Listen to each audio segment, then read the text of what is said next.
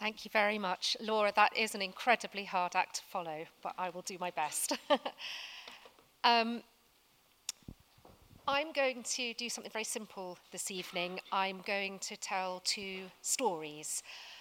I used to, as a documentary maker working in British television, tell other people's stories for a living. And now, as a doctor, I listen very carefully, very attentively to my patient stories in the hope that with my team we can maybe help collectively to shape those life stories for the better. The author, Philip Pullman, who's no slouch at storytelling himself, once encapsulated the power of stories very beautifully, I thought, when he said, after nourishment, shelter, and companionship, stories are the thing we need most in the world. I believe that to be completely true, and never more so than in the NHS. Last week, I was struck by a particularly memorable example of the power of storytelling in medicine, when a colleague told me about a new initiative in the Royal Marsden Cancer Hospital here in London. One of the play specialists there had been wrestling with a very difficult problem, which is how to support children when they have to receive radiotherapy for their cancers. Of necessity, that entails a child being separated from their parent. They have to be in the scanner receiving the radiotherapy alone. And it's obviously potentially very traumatic and frightening for that child. The play therapist thought long and hard about that and came up with an ingenious and incredibly simple solution. She came up with magic string, as she called it. The magic string is a multicolored ball of twine, and the child in the scanner can hold one end of the magic string, the other end threads under the floor and is held by the mother or father.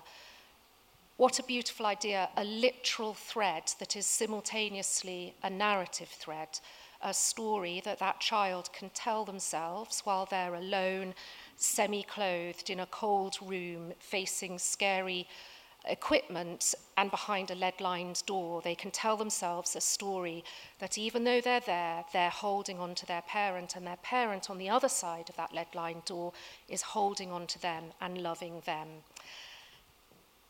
I work in palliative care in a wonderful hospice in Oxford, and so I'm intimately involved in the ends of my patients' stories, the ends of their lives.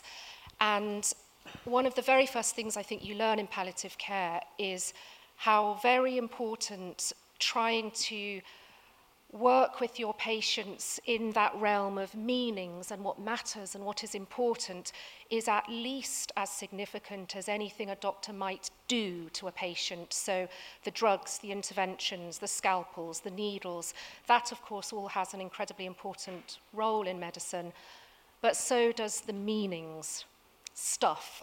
That's the stuff I do primarily at the moment.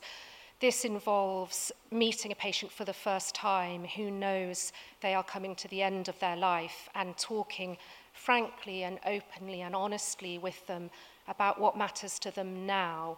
What are their goals? What do they want to achieve in the time remaining? What are they frightened of? How can we help? And all of that is a discourse of meaning rather than doing and intervening and doctors imposing upon patients. And a very important part of that discourse is the fact that, of course, when a patient's life comes to an end, their story does not. It lives on in the memories of all of those people around them who love them, both their life and the way in which their life ends. They live on. So it's incredibly important, if we can, to get that point of a patient's life right and as filled with dignity and meaning as it can be. So the first story I'm going to tell you takes place from right at the end of my first ever week in palliative care. So I was very inexperienced. It was a crazy busy Friday afternoon. Always on a Friday, things go wrong. You're desperate to leave the hospital, get home, see your kids. You never do.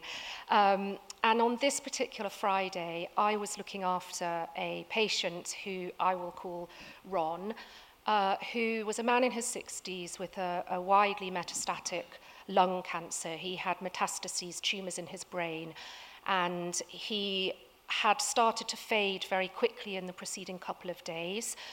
And by Friday afternoon, it was very clear that he was coming to the end of his life. He was perhaps in the last short hours of his life.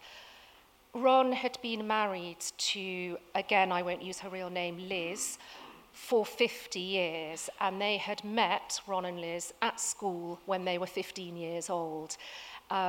They, in their own words, in Liz's words, were childhood sweethearts who were always going to get married.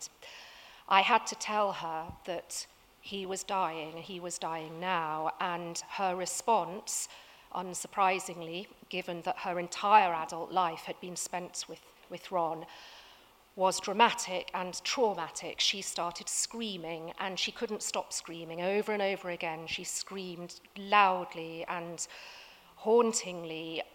Everybody really in the hospice could hear this. It was very, very difficult. It was her only way of expressing how she felt at that point.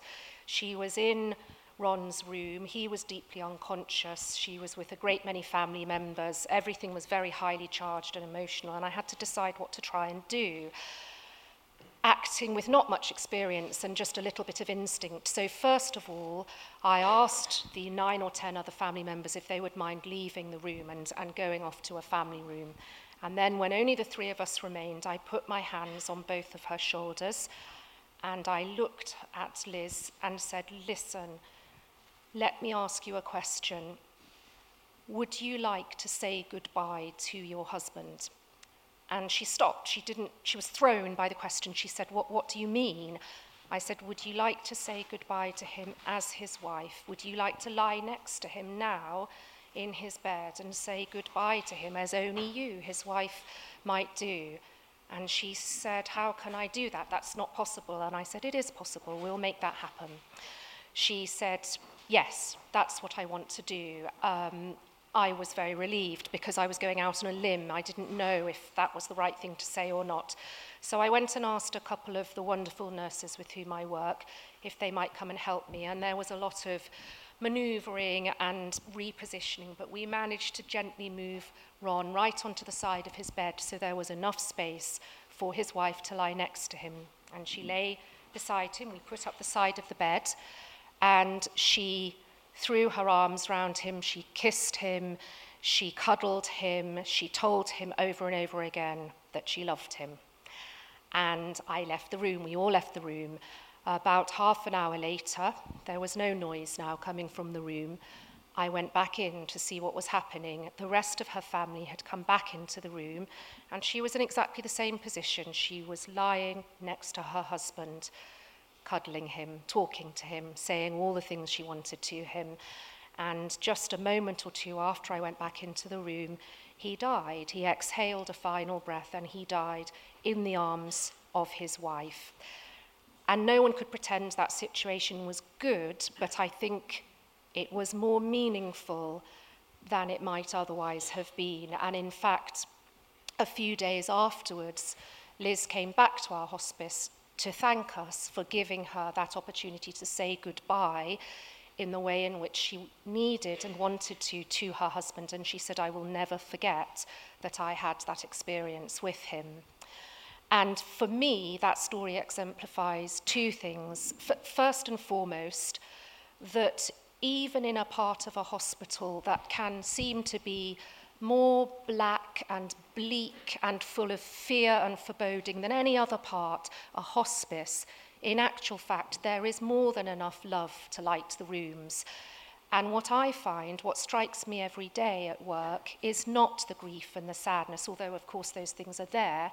It is the love, the sheer quantity of the love that drives all of the grief and sadness. The hospice is a place that is saturated with love, and the sheer ferocity of the love I see every day in the families of patients I care for at the end of their lives, the ferocity with which they want to hold them and not let them go, is quite remarkable. And I suppose, in one fundamental sense, all of us are connected very strongly, very powerfully to somebody. It might not be literal magic string, but it is certainly metaphorical, and it's certainly powerful.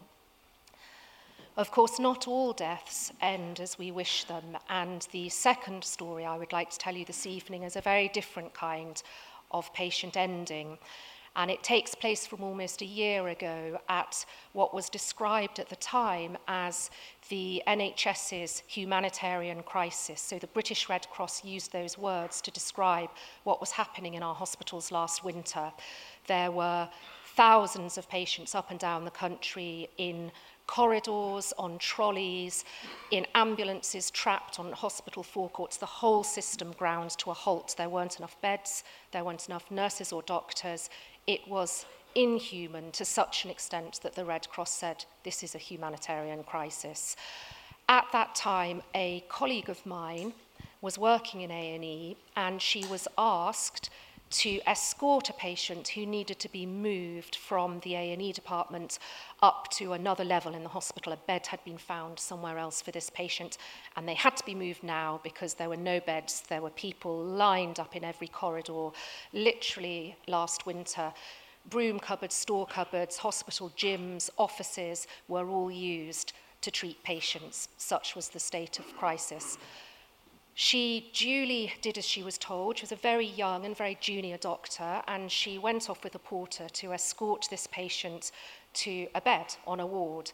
The patient was clearly very sick, but my colleague was obedient, didn't feel she could question what her senior had told her, and she went off in a lift with the patient and the porter. And at some stage, transitioning from the basement of the hospital up to the 8th or 9th floor in the lift, the patient died. The patient was dying. They were probably dying even before they entered the lift. And yet, instead of being treated with a modicum of respect or dignity, compassion or humanity, they were treated more like a FedEx parcel than a human being. They were in transit when they died. Such were the pressures on that A&E department. You can argue that you couldn't actually fault the staff who were overwhelmed, overloaded, doing their best, but nobody could pretend that that is good healthcare, and certainly not healthcare that befits an NHS that wants to think of itself as a world-class health service. And this leads on to the NHS's own story. I think most of us in Britain have a story, an idealised narrative of the health service that we love to tell ourselves. For 70 years, since 1948, we as a society have come together through our general taxation to provide a health service that ensures everybody in British society who is unfortunate enough to befall illness will receive high-quality healthcare, irrespective of their wealth, status, voice, or power in society. We are kind and humane and decent enough to provide that for people in need. I think that's an ideal that most people in Britain subscribe to, and it's the reason why, in poll after poll after poll, the NHS comes out as the institution in Britain that makes us most proud, more than the Queen, any other institution. I suspect David Attenborough might top the NHS, but that's another story. However, the reality on the ground increasingly seems to belie that idealised narrative. So what I see day in, day out in the hospital very often falls short of ideal care. And this is desperately worrying, I think. I don't want to get into party politics, but I think we can all agree on one thing, and that is that a story resonates with us if it is true. It has to be true to be meaningful. If reality is overstretched, if patients are literally dying in lifts or in hospital corridors, on trolleys or in ambulances, as they are in Britain today, then no amount of spin and fine statistics from a health secretary or the Department of Health spin doctors can make that go away. That is the truth. You can't gloss over it. And therefore, surely it's beholden on all of us, including our political representatives, to do something very simple, which is to have an honest debate with the British electorate about what kind of health service we would like. It's really simple. If you want a world-class health service, it needs a world-class budget. You can't have both. Either we fund a world-class service, or we decide which bits of our NHS we want to chop away in order to meet the budget we are willing to spend.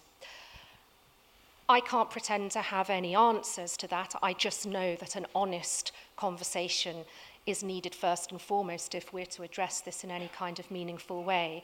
What I do know is, in my career in the NHS for the last 9 years, but particularly for the last year that I have been a palliative care doctor, every day at work, what I do is steeped in love and steeped in loss. It is an honour and a privilege to work with patients at the end of life, and the love and the loss go hand in hand. None of it frightens me. We, all of us in palliative care, look at it in a clear-eyed way. The loss that really, really worries me to my core, however, is the loss of the wonderful National Health Service, in which I am enabled to do the work I do for some of the most vulnerable patients in our society. And I hope from the very bottom of my heart that we, the British public, will make sure that the NHS is not itself entering a palliative phase of its story, and that it is not going to die on our watch. Thank you very much.